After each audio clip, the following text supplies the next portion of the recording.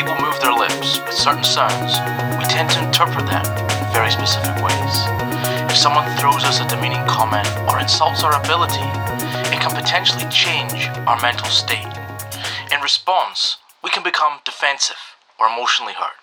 To react in such a way is to do so without Upekkha, a Buddhist concept of equanimity. Equanimity means calmness and composure, especially in a difficult situation. Upekkha is a mental state Buddhists strive to cultivate.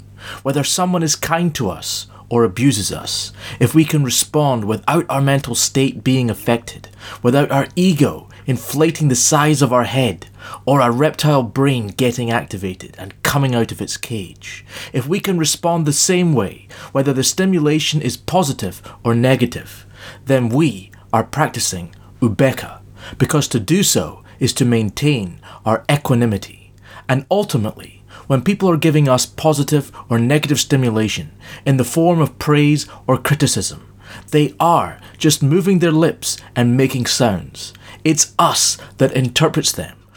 We have the choice to let them compromise our equanimity or to choose to cultivate the state of Upekkha, to let go, and in the case of negative stimulation, get to a point where you don't respond defensively, but actually have compassion for that person in the present moment. Upekkha. I'm Alan K, challenging everything. Talk again tomorrow.